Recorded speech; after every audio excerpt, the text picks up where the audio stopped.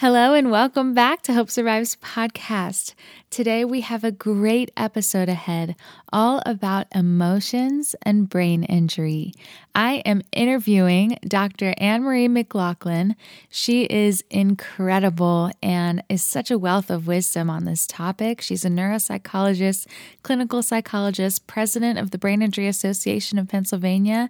She works in rehab and has for a very long time, and she has so much great insight. And so thank you for tuning in. I'm so excited to get to share some of this topic with you all, and let's get started. Welcome to Hope Survives podcast. I'm your host, Christabel Braden, a traumatic brain injury survivor and advocate, singer-songwriter, speaker, and creator of Hope After Head Injury. This podcast is all about hope, support, and education as we explore the realities of life with brain injury, with messages of encouragement, interviews with doctors and professionals, and survivor stories. So glad that you found us today. No matter where you're at on your journey, there is always hope. Emotions. Raise your hand if you have dealt with emotional changes after a brain injury. I'm here raising my hand. I know a lot of you are probably raising yours as well because it is so common to experience emotional changes after a brain injury. I don't want to use the word normal, but I want to say that don't feel like there's something wrong with you if you've struggled with your emotional responses after having a TBI, because there are a number of things that can contribute to this. First, there's the physical side of your brain is physically injured, and especially if you have a frontal lobe injury or even other areas of the brain, it can cause physically your brain having an inability to process emotions and to regulate these emotions. And today we're going to talk with Dr. Anne-Marie about this. We're also going to talk about the other side of having a brain injury can bring a major life change. And anytime anybody experiences a major life change, that can cause emotional struggles. And let's not also forget that brain injuries can often happen in traumatic ways. Whether it's some sort of accident, or I know some people who've gotten brain injuries from domestic violence or a fall. It's scary to hit your head. It's scary. There can be a scary event that caused it. And so that in itself can cause emotional responses. And so I want to encourage you guys today, if you're listening to this, to be kind to yourself and know that if you've struggled more with depression, if you've struggled more with anxiety, if you're having trouble with anger and you just don't know how to express these feelings and it's confusing and it feels scary, I want you to know that you're not alone in that. You are not alone in these struggles. And having a brain injury is hard. It is hard. It is not easy for every moment of your life to become a challenge. Just getting dressed, taking a shower, even walking every step that you take, or trying to remember things, remembering words, forming your words, speech. All of these things require effort after a brain injury. And that's hard, that's difficult, that's challenging, and it doesn't feel good. And so today we're going to begin tackling this topic of emotions after brain injury. Now, in no way is this comprehensive, and I hope to have more episodes in the future related to this topic. But I'm interviewing Dr. Anne-Marie, who is a neuropsychologist, clinical psychologist, and she has so much experience in the field of brain injury.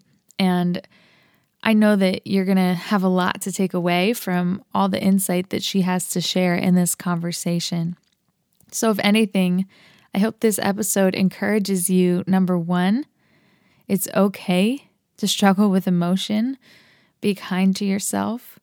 Number 2, so many brain injury survivors also deal with this. And so don't feel like you're an odd one out, that having emotional struggles makes you not okay. Like that is not normal, or that is not common, or that there's something wrong with you. We all go through it in some manner. And then I also want to just leave you with some hope that it does get better. So where you are now is not where you're going to be in a couple months, or in a year, or in 2 years, or in a decade. You are going to continue to improve, and you're going to continue to learn how to understand yourself and your brain injury better. You're going to continue to heal. There is always hope for healing. There's always hope for improvement. So don't ever give up on the journey. So thank you so much for listening today. I hope that this is encouraging to you. And I'd love to invite you to join our Facebook support group, facebook.com/groups/hope after head injury. You can also join us every Tuesday night at 7 p.m. Eastern on the Hope After Head Injury Facebook page, the main page, facebook.com/hope after head injury, or you can just search it into Facebook.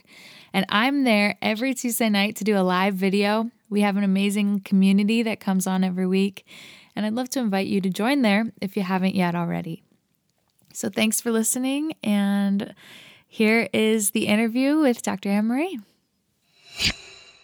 I'm here with Dr. Anne Marie McLaughlin, and she is a neuropsychologist, clinical psychologist, and the current director of the Brain Injury Association of Pennsylvania, right? Actually, the title they have for me is president. President. Yes. Ooh, yes. She's the president.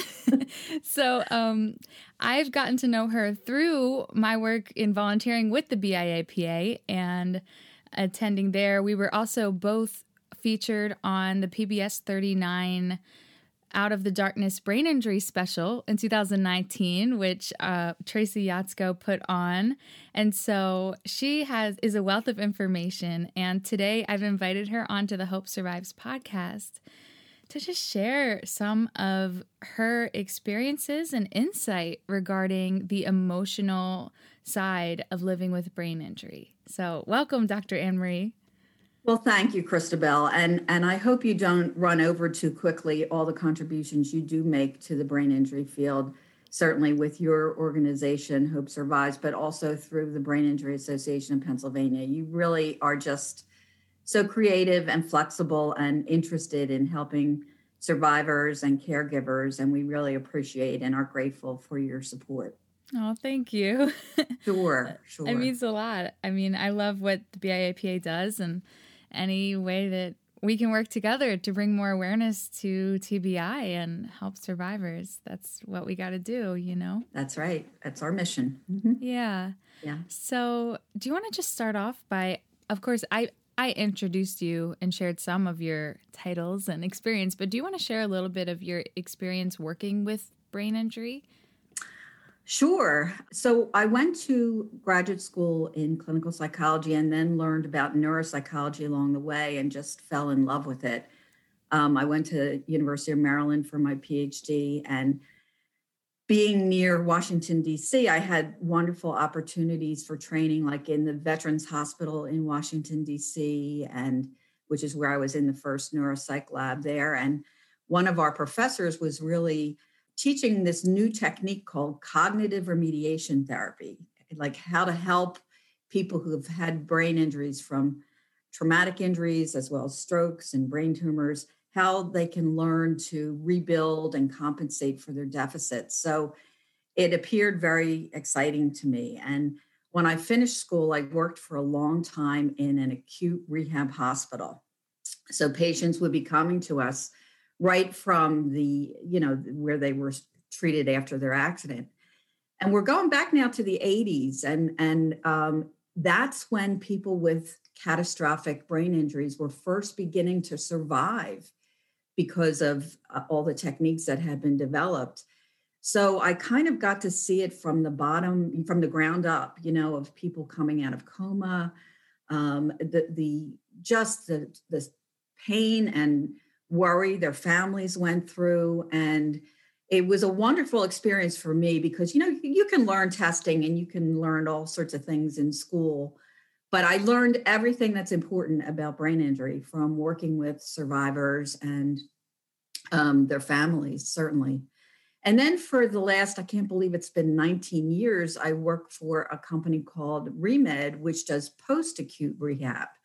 And that's for people, right now we have a residential program. And ironically, many of the people I saw in coma years ago and on up through their acute rehab are now living in our residential programs and, working, and some of them have married and formed relationships. But also we work with outpatients and in the home and community. So really getting that full picture of brain injury rehab. There's two big things, I think, about this field that have kept me engaged for so long. One is when you work with survivors and their families, there's change, there's improvement. Years and years after the injury, people are still figuring things out and trying new things and making improvements and rebuilding their sense of self and their identity and their lives. And with very devoted family members who are helping them along the way often as well. So that's really exciting and worth investing in. The second area is the fact that, rehab by definition is a team. So I've gotten to work with wonderful colleagues in other disciplines.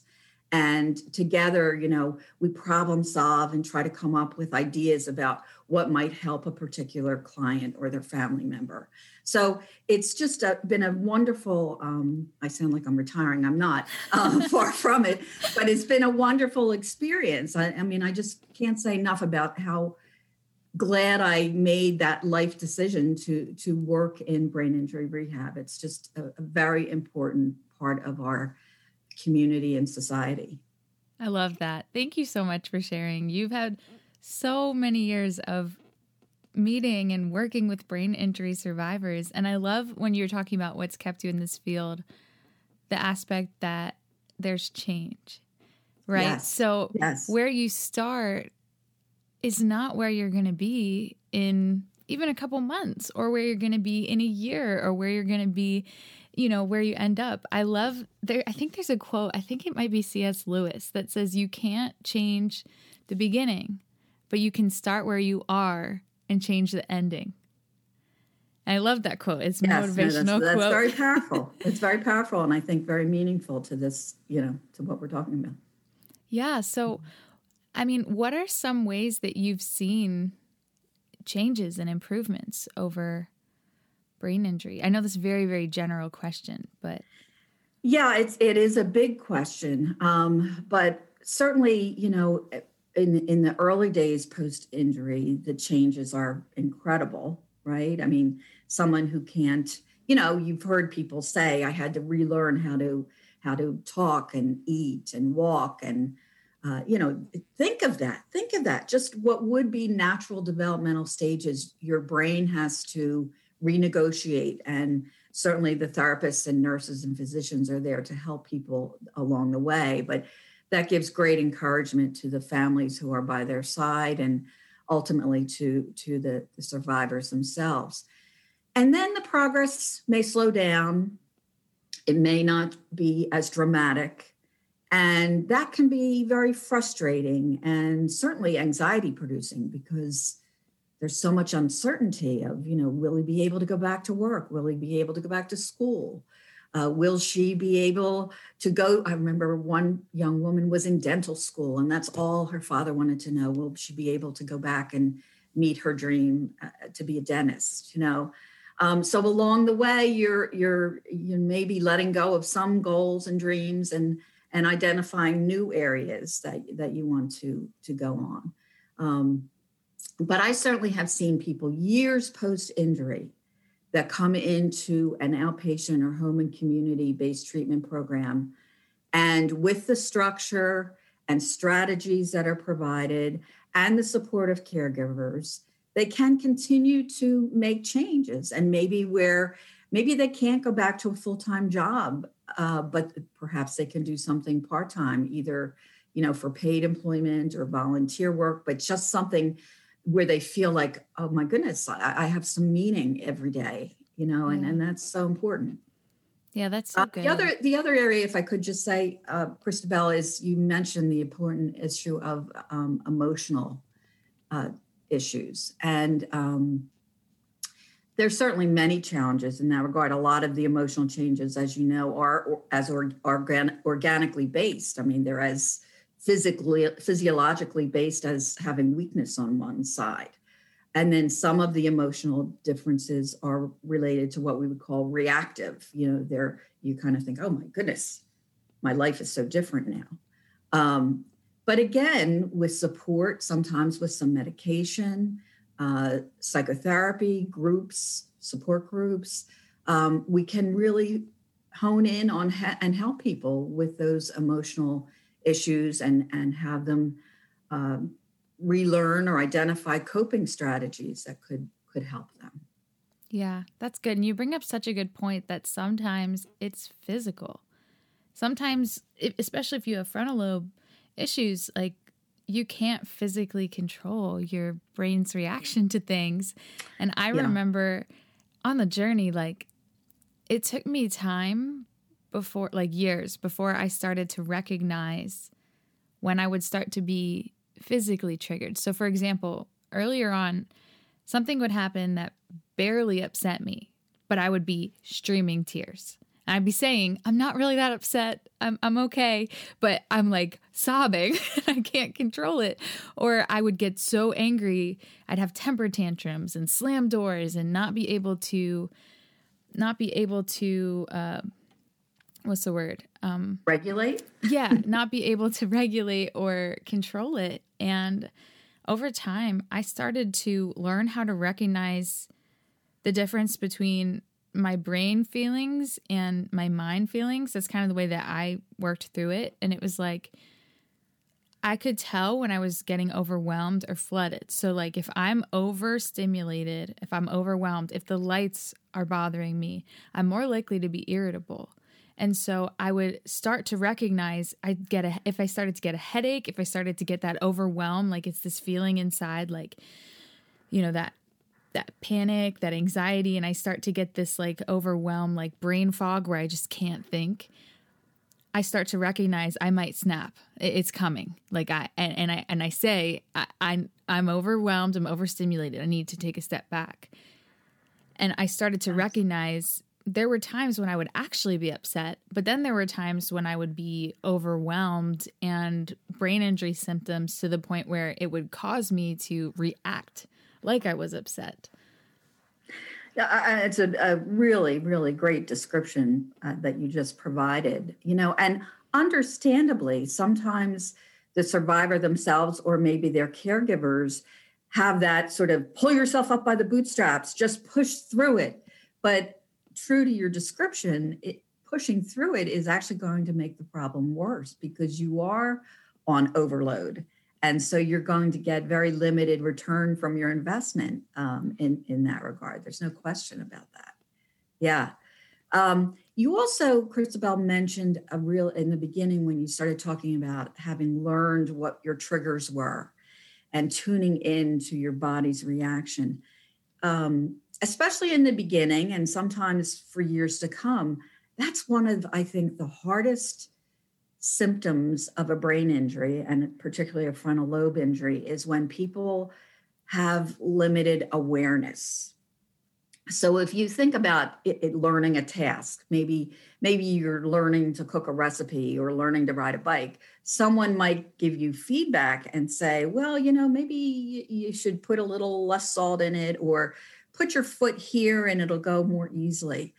But after a brain injury, very often our ability to use feedback from others is decreased. And, it has to do with that awareness factor.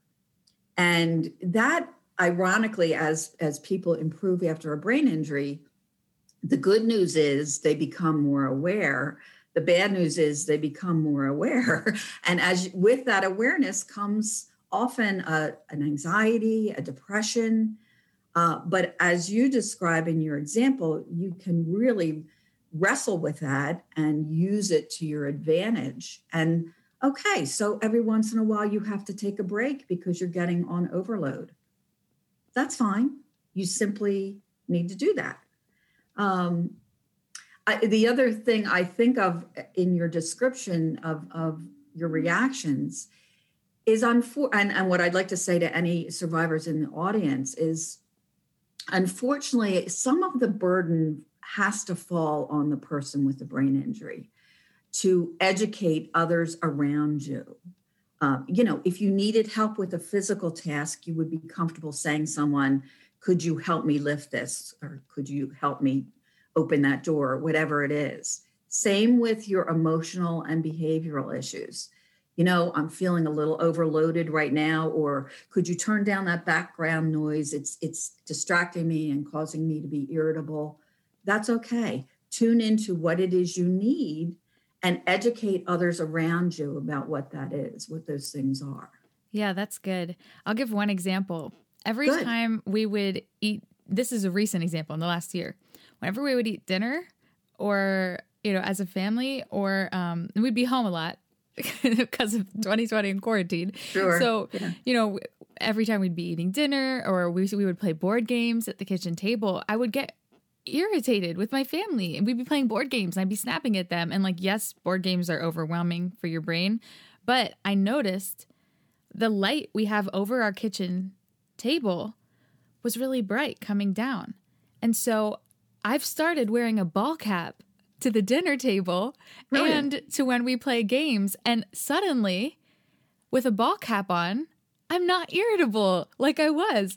Because you're not overstimulated. Exactly. Brilliant. So it blocks out the light from the top from hitting my eyes. And suddenly my brain isn't overwhelmed by too much light in the light stimulation. And it also cuts off the top field of your vision. And so I always recommend to survivors to wear hats because it makes a huge difference. Because even if you just do this, suddenly you're not having to process all the stuff that you see up there. You're just processing what's in front of you. Yeah. And so there's many strategies like that. For example, we always tell people if you go to a wedding or into a restaurant, seat yourself so you're facing the wall, so you aren't overloaded by all the activity. Or so you're not right facing a window. So yes. Yeah. I have a similar example, only a little more dramatic, of a patient I had who his injury was actually a concussion.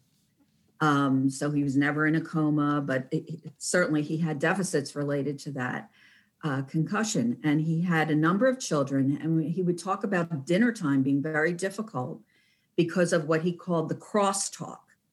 Simply normal family dinner where the kids are saying what they did that day and people are asking questions. And he was refusing to use strategies. In fact, this gentleman would go out and drive, and even though his sense of direction was totally off, he would refuse to use any strategies for maps or GPS or anything. But anyway, one night at dinner, he became so overloaded and he became extremely violent, really. He pushed his wife, and end of story was he was brought away in handcuffs because they had to call 911 to contain him. But, again, I tell this story because it's someone who had a concussion, but got to the point of overload and irritability where he was totally out of control. And ultimately learned that what he needed to do to contain his environment a bit so he could manage things. And you see that in the movie Concussion as well with the football players with CTE. It's have you seen that? It's a very emotional movie. I think, when you're in a place that you can handle it, I recommend survivors and caregivers to watch it. Maybe not early on, you know that it's going to be emotional, but it depicts these football players getting violent and even suicidal due to the brain injuries. Well, And even as you're in your story, I'm sure your family doesn't regard you as this nasty, irritable person. So, the phrase I hear so much from people is, "I'm not me." yeah. And what a devastating concept to have to deal with, like just not feeling like yourself, you're not acting like yourself. Yeah. That's just emotionally very difficult. And that's a good segue into the second half of our conversation. So we've been talking about, emotions and brain injury and some of the ways that a brain injury can cause emotional reactions. But let's go into dealing with the emotional process of my life is different. I don't feel like myself.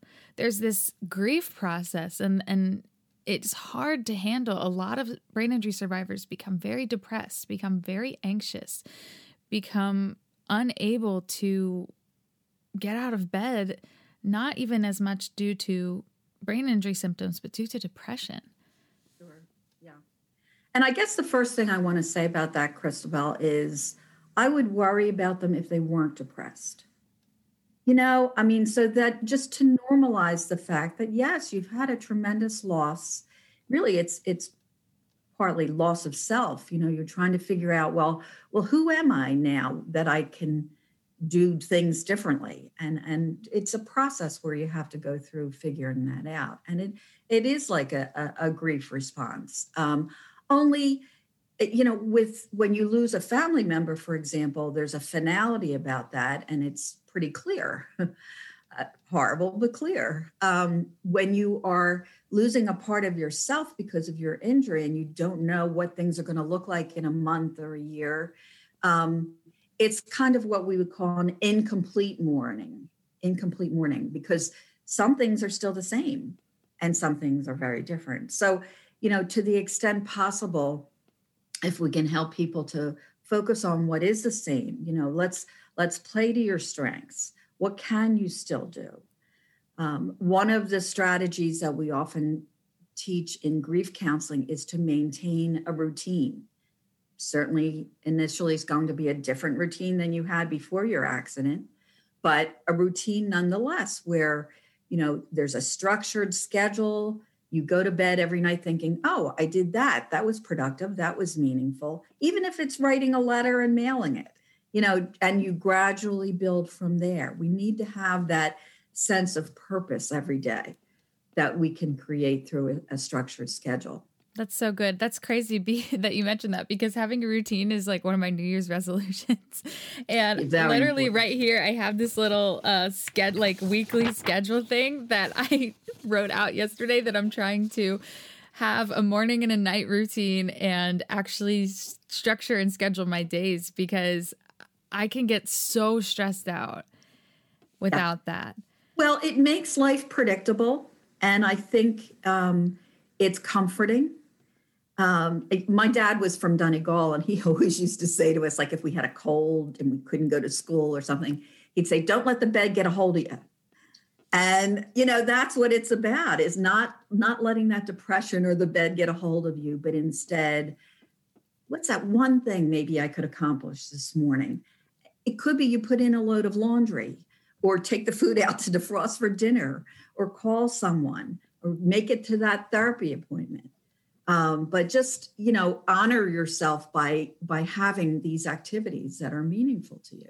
That's good. So that's one strategy, having a routine, or, putting things that you're purposeful in through your day. What's something else? I do not want to end our call without talking about the importance of counseling, that it's important to have, someone to talk to about how you're feeling, someone objective who could help you identify strategies for your personal situation. And then related to that, support groups, especially now with during our COVID phase, a lot of them are online, and BIAPA has a listing of support groups in your area, but also we're doing a monthly one ourselves. That's really important, just that feeling of, oh, I know that person knows how I feel. It's very reassuring. Connecting to other survivors, or if you're a caregiver Yes. listening, connecting to other family members. Absolutely. And just being able to know that. And we have the Hope After Head Injury support group as well available. Yeah. I mean, after all, the end goal is really acceptance, to reset your sense of who you are, revise it, and still like who you are, to accept. Or if you're a caregiver, to accept that, as one mom said to me, I quote, it was 2 years after the injury, but she said, I buried my son today. And I said, what do you mean? She said, oh, no, he's fine. But I realized I had to let go of the person that I knew before the accident and what I thought he was going to be like as he got older. And now I'm accepting the son I have, which is very difficult and tremendous. Yeah. Accepting the new way of living after a brain injury, I think, is the hardest part. I think it's harder than the rehab therapy. I think it's harder than, the tasks you might have to do, or vision therapy and looking things, because all that's a little bit more objective. This is a deep emotional identity crisis that you go through. Right. I think you're saying something very important, Christabel, very important. And, there's no formula for how long it takes. It can take years. And you revise it every month, so you think you're there, and then you realize, oh, I have to work on this. So, and it can cycle, and it self-acceptance is very it can important. Look different depending on the season. Yes, true. Mm-hmm. Yeah. So before we go, are there any words of encouragement that you might have to survivors and caregivers regarding this? Well, let's just go back to kind of the way we started, talking about how brain injury rehab is a process of continual change. And, sometimes there's setbacks, certainly, like anything in life. But as you move toward revising your sense of who you are, you then revise your schedule, your tasks, your accomplishments, your relationships. And you're kind of rebuilding a revised identity, as you've used the term "a new normal." It's certainly what it becomes, and use every bit of support you can get along the way. Yeah, and don't give up on yourself. Mm-hmm. And know that you're still you, even if you don't feel like you, even if you don't feel like yourself. You're still you. Like, God only made one you. And you are who you are. And no brain injury can take that away from you. Your identity is solid. It's who you are.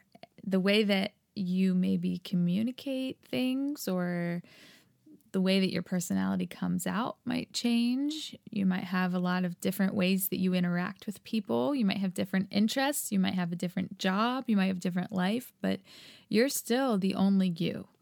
And I remember feeling like I lost myself completely, and like I was a different person. And first I went through this process of me feeling like learning how to be okay, that I was a different person. And that was maybe like the first 7 years, 8 years, 9 years, even 10 years, feeling like it's only been recently in the last maybe year and a half that I've been like, even with my brain injury, I had gotten to the point of acceptance of being different. But it's only been recently that I've realized, like, the little girl that I was as a child, the person I was before my brain injury, that person's different, but it's still me. Well, and Christabel, if I can ask, how old were you when you were injured? 14. And so there's a normal developmental process that would go on anyway. I mean, every 17-year-old, every 21-year-old, every 29-year-old is asking questions about who they are and how they can be their best self. So, we have that going along and complicating really the brain injury recovery process. But it is, something to be encouraged about, because you do have some sense of control in figuring out where you want to go and set goals for yourself and accept yourself. Yeah. Yeah. And like Dr. Anne Marie said, finding support, finding, maybe counseling or a medical team that can support you, the right care, the right people, finding a support group, surrounding yourself with people that lift you up and can say, hey, it's okay. I get it. Living with brain injury is hard, but you're doing it. Mm-hmm. Yes. Yeah. Yeah. And I'll leave you guys with that. You're doing it. You're doing it every day. And that's beautiful. So thank you so much for coming on. Thank today. you. It's lovely to talk to you. Thank you. Absolutely. And as we said before, Dr. Anne Marie is the president of the Brain Injury Association of Pennsylvania. So you can check out the BIAPA on Instagram or on Facebook and see what we're doing over there as well. Thank you, Christabel. Bye. Bye-bye. Thank you for listening to Hope Survives Brain Injury Podcast. I hope this episode was able to encourage you in some way. To get in touch with me, you can connect on social media. The page Hope After Head Injury on Facebook does have a message option if you'd like to message me. You can also connect with me on Instagram at Christabel Braden is my page, and at Hope After Head Injury is the Hope After Head Injury page. My website, ChristabelBraden.com, or hopeafterheadinjury.com, as well as join our support group on Facebook. All the links will be in the show's description, and we hope to see you next time on Hope Survives.